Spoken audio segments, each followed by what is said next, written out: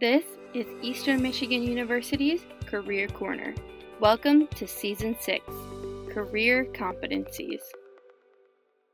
Hi, everyone. Welcome back to Season 6, Episode 5 of the Career Corner podcast. My name is Rachel Armstrong. I'm the new career coach here in the UACDC at Eastern.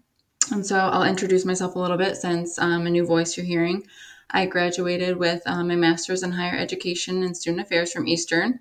And I also utilized career services, so I definitely know how helpful it is as a student. And hopefully I will get a chance to meet with and work with you all at some point. So in the last episode, I know Barb talked to you about communication as one of the career readiness competencies. So today I'm going to be talking to you about critical thinking as a career readiness competency. And before I kind of talk to you about why that's an important skill to have in the workplace, I'm going to talk to you about what critical thinking is exactly. And so critical thinking, it's the way you use reasoning and analytical thinking to make decisions, overcome problems, think how well you can obtain, interpret, and use your knowledge, the facts, and any data to come up with a resolution. Critical thinking helps employees solve problems, build strategies, and that make them better at their jobs. This is why employers look to hire those who have strong critical thinking skills. Employees who can engage in critical thinking, they're reflective, independent, and competent. So when you practice critical thinking, you're logically connecting ideas, you're able to evaluate arguments, find errors in your work and the work of others, solve complex issues, and you're able to reflect on all of that together. The reason critical thinking is a skill and not just an automatic thought process like you might think, it's because most people tend to think uncritically, meaning they make decisions based on personal biases, self-interest, or emotions, and everyone is susceptible to this kind of thinking. It's human nature to get our emotions in our decision making. So I'm going to talk to you about how to improve your critical thinking skills in a little bit. But for right now, I'm going to kind of talk to you about the benefits of critical thinking. It's helpful during stressful situations. So stress may affect the choices you make, but when engaging in critical thought, you're relying on logical reasoning and decision making to come to the right decision or conclusion. And it helps you achieve academic goals. It allows you to actualize your professional goals as well. And it improves your cognitive skills, making you a better thinker, problem solver, while simultaneously improving yourself because you're able to set aside emotions and ego to focus on working with the facts and evidence you were presented with. It also helps you develop a creative or more active brain. So practicing deep reasoning into situations is a brain exercise that improves your mind's ability to reason. And all of this to say that being a strong critical thinker makes you a valuable part of any organization. Companies are looking for people that can really look outside themselves and their own notions, their own ego to solve problems. Being a good critical thinker sets you apart from those who do not have that skill.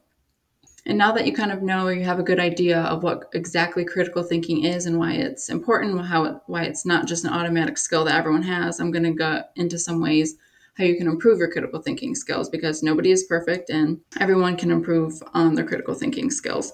And as someone who is driven by emotions, it's helpful for me to make sure I'm working on the skill too and checking in with myself. So here are some ways you can improve and utilize your critical thinking skills. So the first one being keep the goal in mind.